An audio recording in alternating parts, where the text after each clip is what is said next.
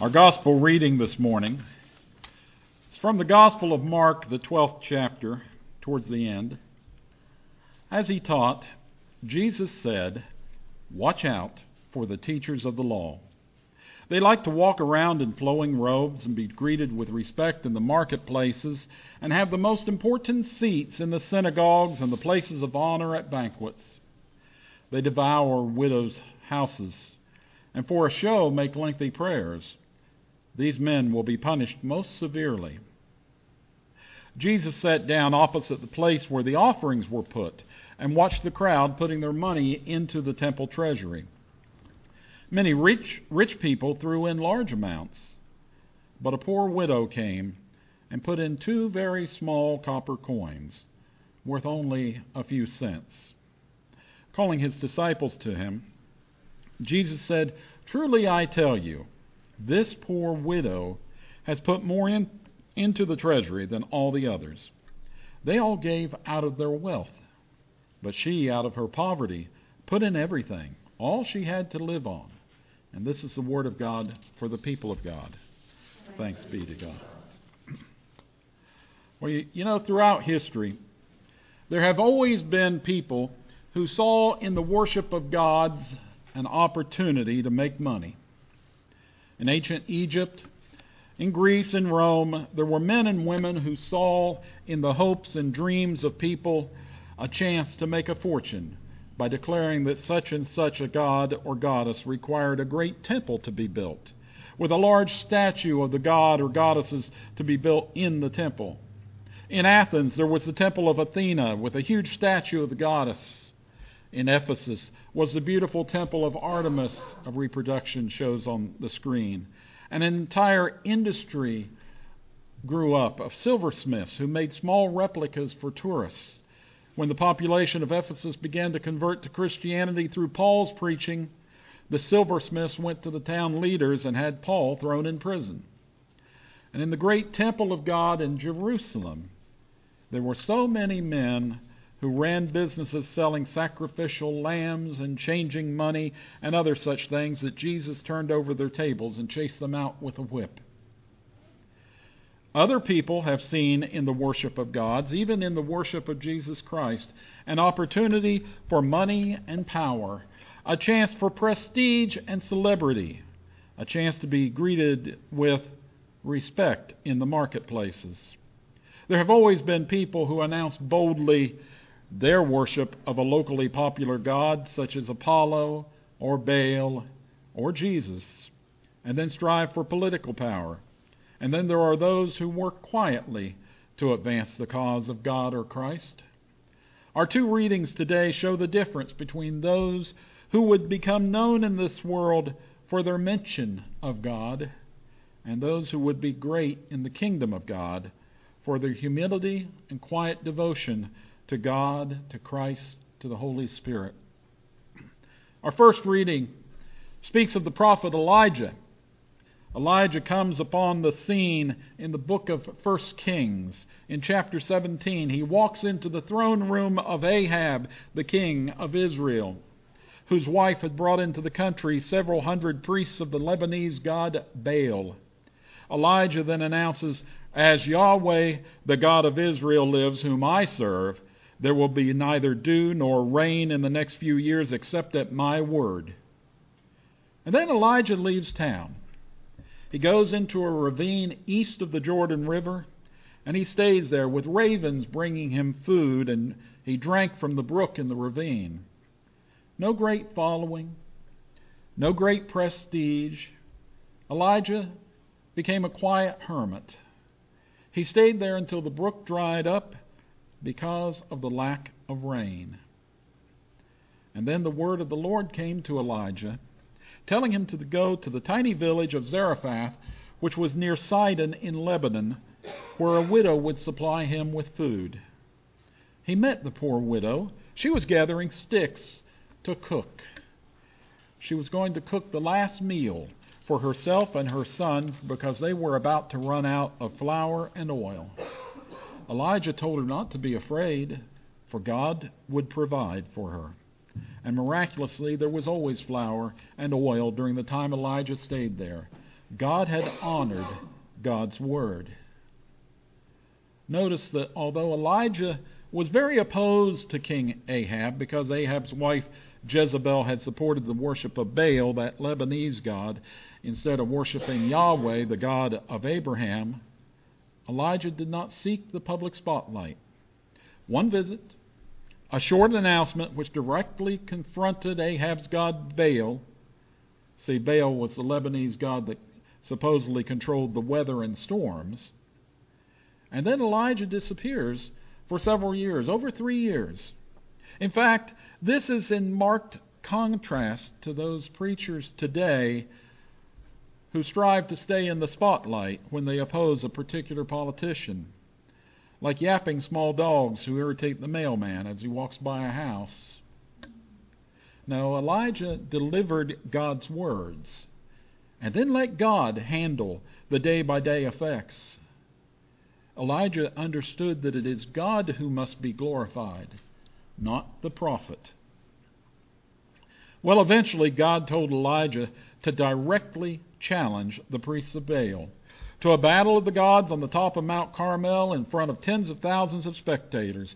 Each side built an altar and prayed to their God to light the fire on the altar sacrifice. Hundreds of priests of Baal prayed and danced and chanted all day long to no effect.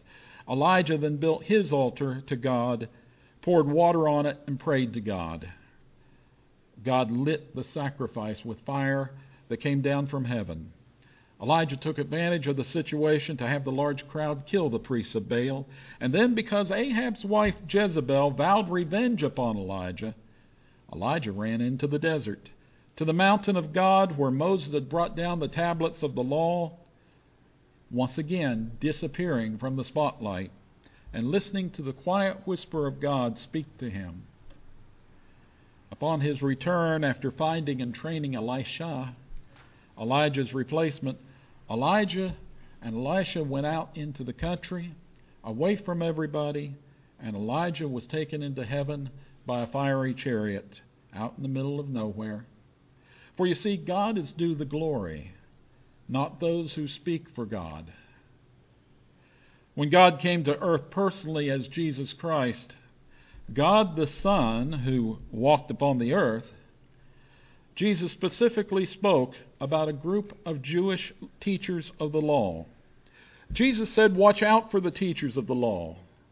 They like to walk around in flowing robes and be greeted with respect in the marketplaces and have the most important seats in the synagogues and the places of honor at banquets. They devour widows' homes, though, and for a show, they make lengthy prayers. These men," Jesus said, "will be punished most severely." Well, let's look carefully at what Jesus is critical of. He's not critical of those who teach, but of those who teach for prestige, to develop respect and honor.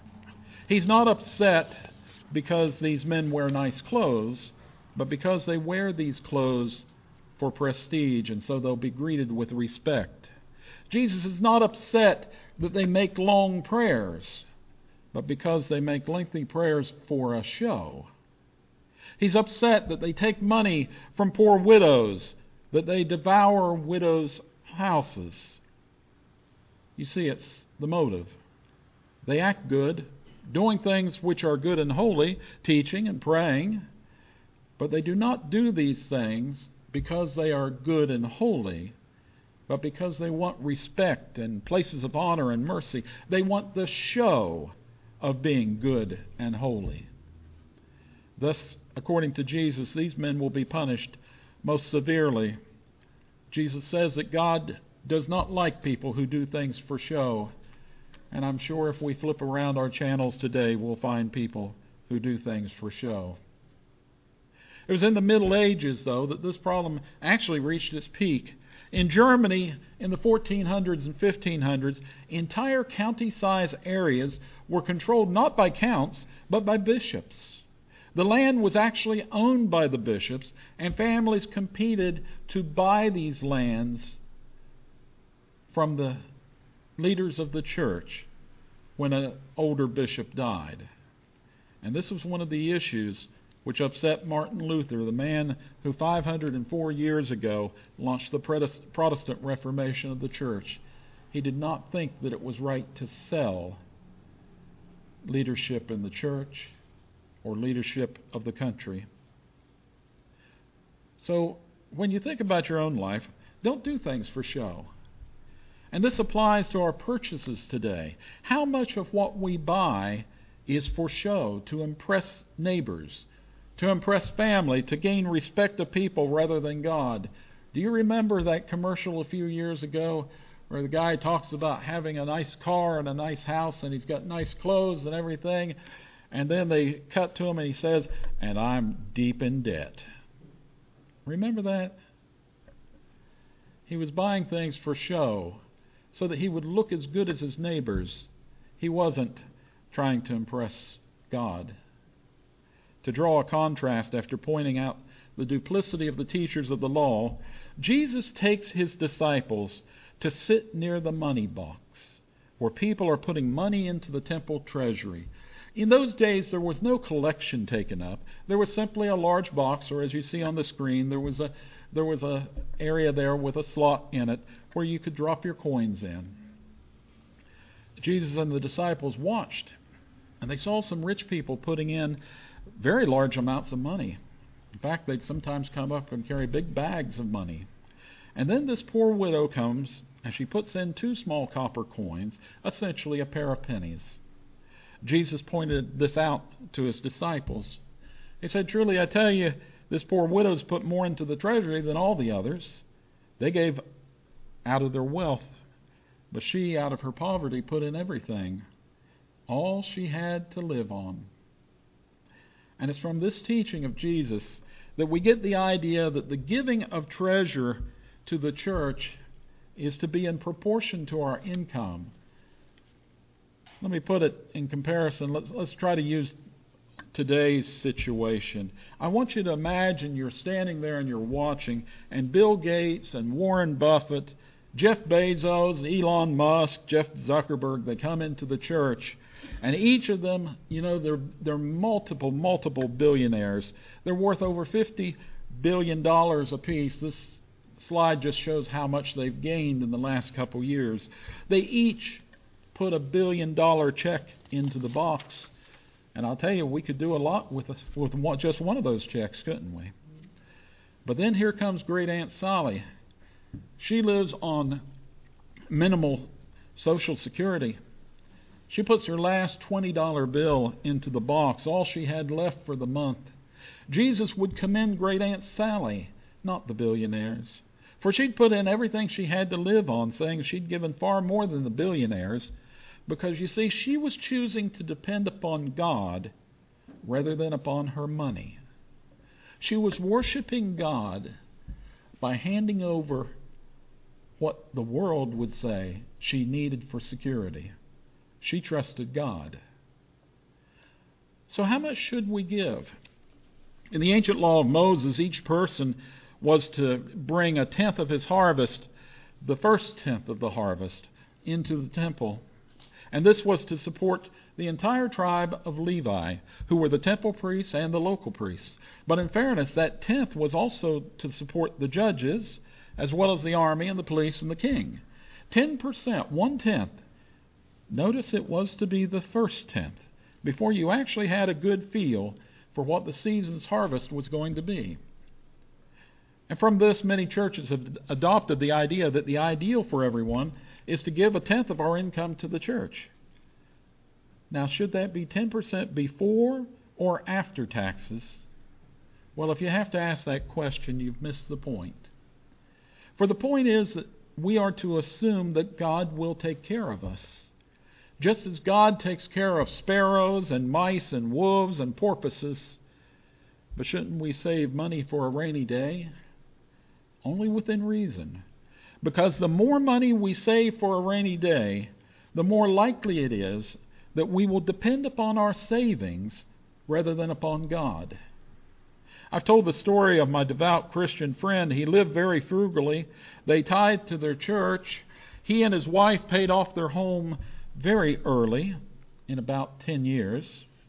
They paid off their vehicles. They set aside money for college for their children and money for retirement. Eventually, my friend's retirement account was topping $1 million. And he was just in his late 40s, just barely reaching 50 years old. His company downsized and he was laid off. A quick look at the math showed that he could live comfortably for the rest of his life just off his retirement savings.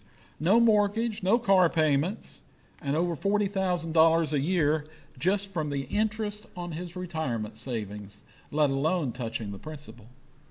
But he panicked. His savings account was no longer growing, so he took an out-of-town temporary job, and then he took another and another, because his security revolved around the growth of that retirement account. Eventually, his wife left him and his children rejected him. He had transferred his need for security to that account rather than to God.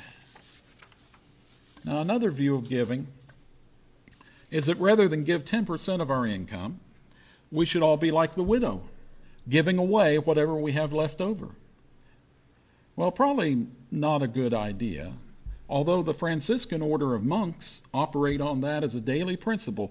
One of their guiding principles is that they will never take a payment for work that would result in money kept until the next day. They are to hold on to nothing except a change of clothing, a place to sleep overnight, and food and drink for the next few hours, depending upon God for all daily support. Now, of course, this does set them up for trouble if they break a leg or an arm or get sick and can't work, and that's something we have to take into account. John Wesley, the founder of Methodism, famously said, "As a Methodist, earn all you can, save all you can, and give all you can." So what's practical for today? Well, let's attempt to give about 10% of your monthly income to the church, but this is a long-term goal. If you're new to the idea, don't panic. Instead, gradually start out with a small amount, say $5 a week. And then as you're able to give up the useless, frilly luxuries of life, increase what you're giving over a period of months and years. For example, if you're spending $4 a day on coffee, consider making your own for $1 a day, and you'll find that in a 5-day week, you've saved $15, and now that $5 bill becomes a $20 bill every week. Pay off your debts. Then divert that money toward being generous to your church. Don't buy on credit for Christmas this year, and in January you'll be pleasantly surprised at what you have available. Trust God, not your credit card. Each year, see if you can increase your giving until you reach the 10% target, and then you might even give more generously for special projects. Part of what we're trying to do is develop our generosity and take away from our selfishness. A large part of Christian growth, you see, is turning from a selfish look at ourselves to gradually opening up to others. When we give, we're actively saying to ourselves, let's be less selfish. And another part of Christian growth is a growth in our faith, in our trust that God will take care of us.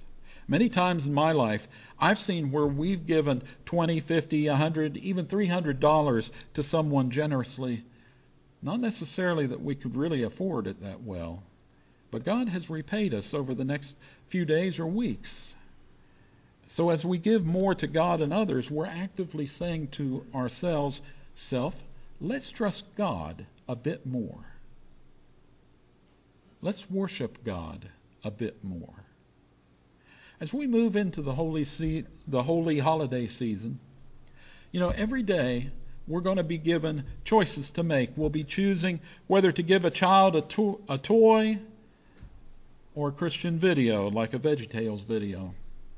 We'll be choosing whether to give a sweater or a Bible or a devotional book or a Billy Bass singing fish.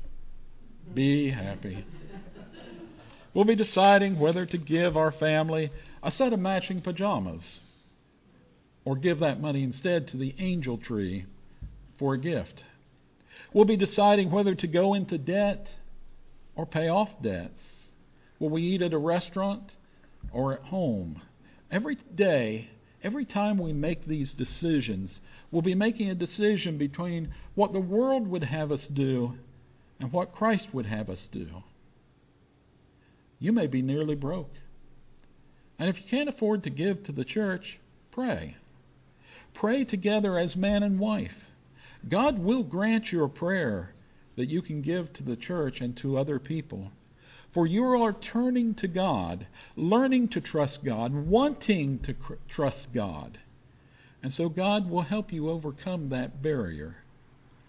But never let your finances stop you from coming to this church. We'd rather see you every week for a year without you giving a single penny or 2 pennies than not see you at all. After all, as a church, we've been through COVID. And God's been good to us. Today we have several more people with us who were not here before the first lockdown. God honors those who do God's will, and we expect that to continue. Remember to pray and to ask God for God's will before you make your decisions about what to buy and what to give, when to go in debt and when to pay off debt, whether to go for the show and whether to go for sacrifice. And if you're one of those who's been listening to us on Facebook or on the radio or receiving our sermons, consider your worship. Consider a small donation to support these ways we have been reaching out to you. On our website, cedargroveunitedmethodist.org, you'll see the word give in the top middle of the screen. If you click on that, you'll find a page where you can consider making a one-time or a recurring donation of an amount of your choice. In the meantime, continue to worship through presence, through treasure, through your time, through your gifts. And those gifts are sometimes monetary, and sometimes they are the gifts that God has given you to use on the behalf of the church. God has given us gifts, and today we will join in one of those gifts, the gift of Holy Communion.